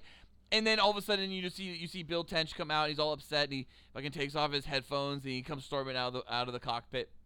And Marina's all like, he seems angry. I thought to myself, a real world scenario, because I've seen what happens to crazy people in 2020. He would just shoot you. It was made in 2019. Bill Tench would have just driven the car, or tried to drive the car out of the way. In the process, Gerard Butler's character would have fought him. They would have both fought on the ground for a while until a gun went off, and then the car would have been moved, and the plane was still taken off. No, so it was hard to believe that moment. Gerard Butler, that is the scene where the movie dipped in quality as well, because Gerard Butler comes across as kind of a dick in that scene. Because, look, if you're a father, and I know I'm not, but I know you are. I am. But hypothetically, if you're in a situation where you and your family, your wife and kids, or kid in this point, are going to die because the comet's coming, and somebody says, "All right, look." I'm at capacity. The pilot says, I'm at capacity. I can't fucking take all of you. Then all of us will die. But your kid's small. I'll take the kid. You say, take the kid. Deal. Take the kid to the fucking thing, and he'll live. Instead, Gerard Butler says, no, not good enough. And the guy goes, all right, maybe the mom too. And he goes, not enough. Me too. No, he does. Big man. He says he's okay with it because he's Jerry the Berry Cherry. And but no, Marina, let me finish. Marina says not to. I know, the Marina says it. Then the pilot goes, all right, how much do you weigh? And Gerard lies and says, I weigh like 150 pounds. I love him. Why are you doing this? Do you not understand? He's a structural engineer. This plane is full of people. It is way over fucking capacity. In the end of this movie, it crashes, and the pilot fucking dies. Gerard Butler kills that man, morally speaking. He should have said, no, Morena, my wife, get on the fucking plane. You're right. You two combined don't weigh as much as me. Get you being safe, that's fine. I've accepted my fate like a real man, like Scott Glenn's character does. Instead, he's like, oh, my wife said I get to come too, so I'll lie about my weight. Can I come? Oh, please. Oh, the shit. Oh, no, the plane's barely fucking able to it's crashing into the ground because it's overweight. I wish there was something, my child might die. I wish there was something I could have done to prevent that. Like not getting on the fucking plane. That's when I question Gerard Butler's character's decisions. At that point, morally speaking, he should have fucking been like, that should have been the big moment where that could have been the end of the movie. The wife taking the son on the plane as the fucking stairs close up, and he says goodbye, and then it cuts to black. Greenland. No, that's the beginning. That's the beginning of the fourth act, in which the family goes and flies to Greenland, but he has to ride the horse finally all the way to Greenland to get there in time. With fucking 4 hours left. Yes, but he does it because he has Spirit, the stallion of the plains. Or during the action fucking sequence, when after the comet hits and the fucking plane is just like hitting the ground and it crashes, all I'm thinking is like, sad. They really could have. I mean, if they weren't an additional 235 pounds of muscle, overweight, maybe they would have been able to not crash, and that innocent pilot could have fucking had his life and flown them all the way to the bunker rather than crashing them a mile away where they'll have to rush. So you're thinking all this when you're hearing Gerard Butler's weight, and when I'm hearing Gerard Butler's weight, I keep thinking to myself, I'm like 230, maybe I could lose 20 pounds, be looking like Gerard Butler. Or are you talking about Gerard Butler? Gerard Butler. Oh, I was just thinking. I thought you were saying what you would lie to the pilot, like what weight you would give to a pilot. No, I'm just thinking like I just want to look like Gerard Butler. Like how much more weight I need to lose? Okay, he's probably being fairly honest here in this moment. It's probably actually like he's probably walking around at 210.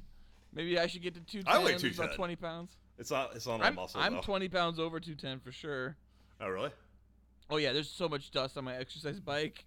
Oh yeah. Well, if a skilled pilot is ever asking your weights, and the answer will endanger your family, say 180. I say 180. I'm gonna say 180. I'm gonna be like 180, and they'll look at me and they'll go, "You look like you're 300." I'll be like, "I ate a lot of top ramen. I'm very bloated. A lot of sodium. Trust me." 180, baby. That's what I would say. So, Uh-oh. I'm good on this movie. I just had one last thing to talk about. I wanted to kind of read to you a little bit of an excerpt. I got from an 15 more article. minutes till Postmates stop delivering from Fatburger. Okay, so let's just do it then. You can order while you're listening. Yeah. All right. So, Felk, tarts. Tarts are the people that are the fans, the lovers of Gerard Butler, Jerry. They call him Jerry. I mean, I googled And tarts, and that's not what came it's up. essentially, it came about from an online discussion about what kind of biscuit or cake Butler would be. So I found this article. Oh, it's because Jerry tarts are a type of tart, by the way. Oh, okay, there you go.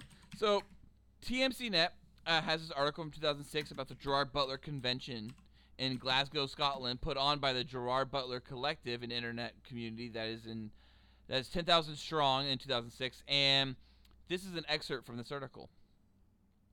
Let's go back to the Ramada Jarvis on Saturday night, where the festivities are in full swing.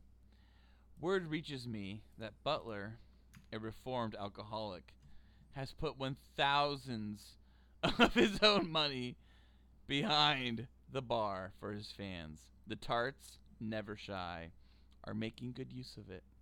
In a corner, a large projection screen flickers into life.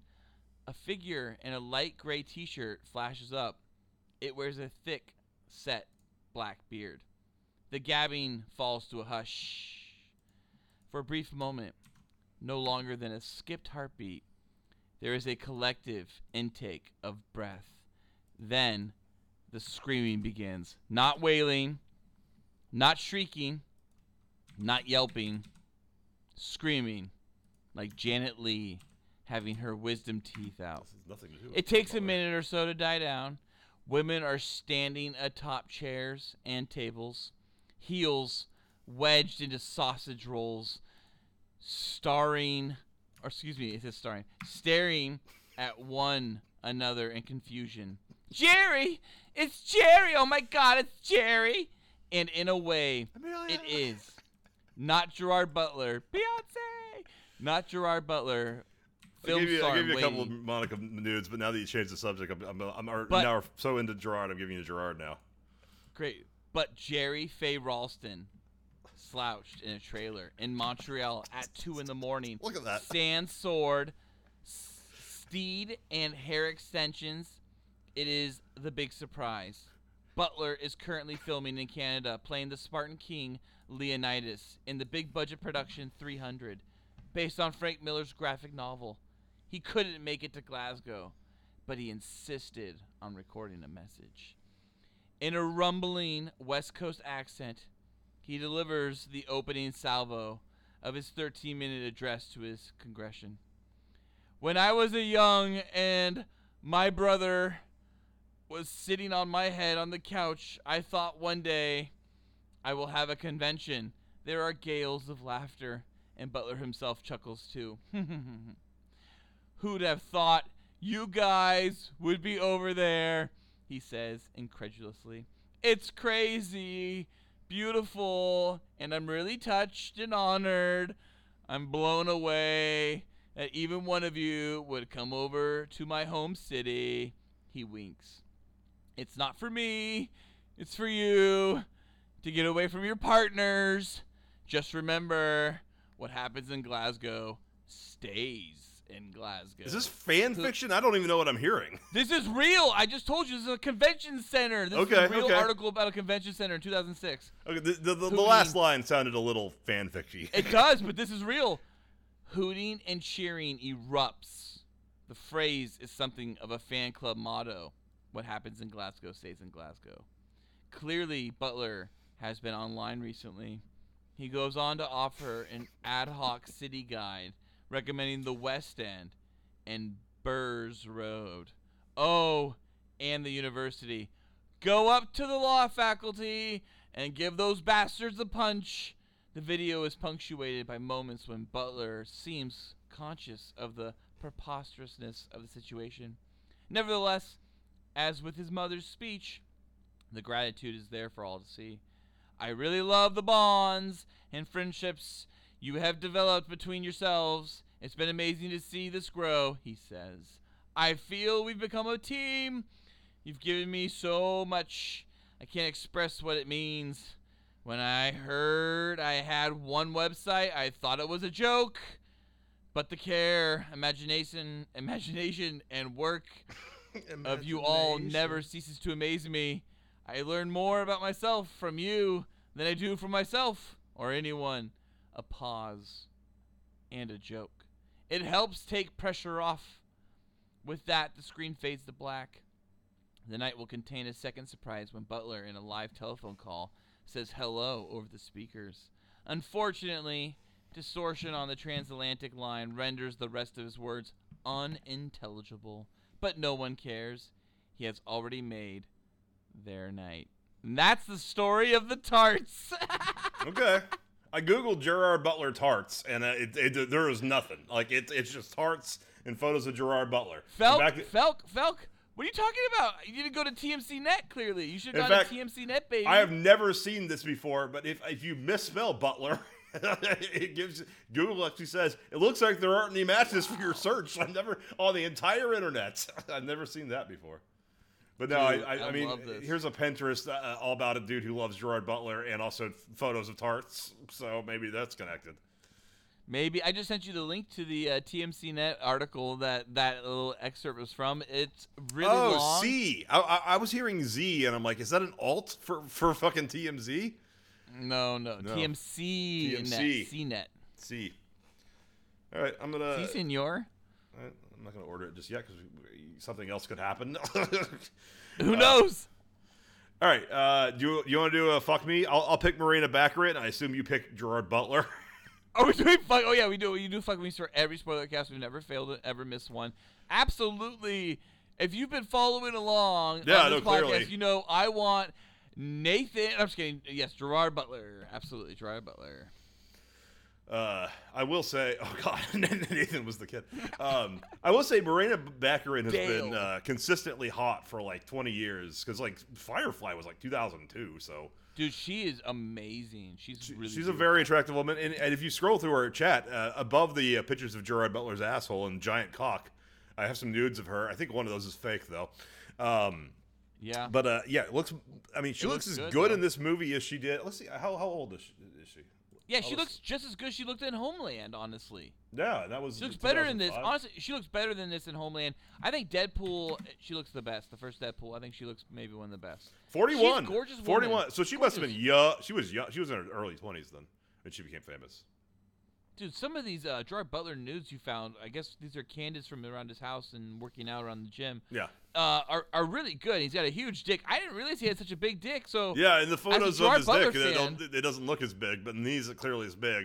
Also, sometimes it's circumcised. Sometimes it's always circumcised. That one's got a cock ring. He's got a big dick, like chicks with big tits wear sweatshirts, hoodies, and then they cover up their big tits forever, and you never know they have big tits until you take their sweatshirt off, and you're like, oh my god, huge titties. He's got big dick, but he wears jeans, which hides the big dick fairly well. Unlike Comfies, which shows off that big D. I've been told I can't wear my Comfies around the in-laws anymore. Too much big D. Does your wife worry about Gerard Butler? She should. And you? Oh my God. I mean, she should. Here's the reality. If I got Gerard Butler in our bedroom, by the way, Gerard, call me if you're into fucking straight dudes. I'm pretty sure my wife and I would be so into it together. Like, okay, yeah. Cool. I mean, look, it happens all the time. Consenting adults can do whatever they want. I don't think Gerard Butler would necessarily be into it, but you never know. It doesn't hurt to ask. If she gives me Gerard Butler, I'll give her Clive Owen. Okay, it doesn't hurt. Clive has not aged very well. Gerard has, even though he's gotten fatter. Why are you both getting men though? Why wouldn't you pick a woman? No, she gets to pick Clive Owen. That's okay. I'm all right with that. Okay, well, hey, man. You do you. You do you. All right, in rankings, I'm going to say, of course, Greenland's better than Deep Impact. Wait, ranking? What are you ranking? What the fuck's going on? Yeah. A quick cool boy ranking of all the films in the franchise. Like, it matters that we explain this to the audience at this point. Oh, my God. They're lost. Armageddon is the best, obviously, than Greenland and Deep Impact. Yeah. Oh, dude. I want to say that's the same for me, but actually, I'll just Greenland, Armageddon, Deep Impact is the worst. Greenland is the best. when Greenland ends, I applaud. And I have a different sensibility than, like, my dick is still so hard. Such a different movie. You can't really compare them. Other than asteroids hitting Earth, there's nothing similar. But my dick is so hard every day. Yes, like, for Gerard Butler. Younger, we know. The audience has gotten it at this point. I know. Hard for Gerard Butler. But my dick was really hard when I was a kid. And so when I was a kid and my dick was, like, throbbing, I had to constantly put it between the belt and my tummy. Yeah, like, we all went through puberty. That was hard. I watched Armageddon, and I don't know how much of that movie is amazing at the time when I saw that, or how much of that was my dick was too hard. You weren't going through puberty when you were fucking. Oh, dude, I was like 7 or 8 when I saw Armageddon. Right. No, Armageddon was 98, dude. I was 17 ish. Yeah, you were 17. 16. I was 16 going on 17. About to learn how to masturbate. I didn't even know what my penis was used for. But I was so hard all the time. Fucking 10 years before I saw that movie. But Armageddon today, if you put Armageddon in the theaters today, and I was able to actually see a movie today, which I did not get to see Greenland in theaters, I'm pretty sure I would walk away with Greenland as a harder dick. But 5 out of 5, both of them. Oh yeah, did we even rate Armageddon? 5 out of 5, 4.5 out of 5? Yeah, we did. What'd I say? Yeah, we did. All right, whatever. I give it 4.5, and I gave Greenland 4. So my ratings are consistent. We're good. All right, Cool Boy Nation, give us your boys for Greenland and email us at thecoolboyspodcast@gmail.com. Also, Gerard Butler, sounds like you have some options on your table. If you want to email us at thecoolboyspodcast. Oh my god, can you imagine if he actually reached out? I'd be like so wet. I know. Look how excited you got for fucking Andy Signor. Oh, dude, Andy makes me wet too. Andy doesn't listen to us. He's a fucking asshole. You're not. He is not welcome into your bed, I'm sure. New episodes come out every Fridays. Be sure to like and subscribe. God, what an unattractive man Andy Signor is. He's cool. Be sure to like and subscribe to the Cool Boys Podcast. The making and authorized distribution of this podcast supported over 1,500 jobs and involved hundreds of thousands of hours of work. Please review us on Apple Podcasts and listen to Batman and Beyond on Apple Podcasts, SoundCloud, Spotify, and YouTube. Thank you for listening. Stay tart, Tart Boy Nation. Until next time, it's Tartsies from Tart Folk. And that's Tartsies from Tart Ballard. You are outstanding American boy. You've excelled in all things. Oh my God. You son of a bitch. See, I got a huge cock. Oh my God. You should just fucking smile and blow me! Give me what I want. Oh my God. So you can run and tell that. God damn. Homeboy. Get out of your damn cellar. Get out of here! The whistles got woo.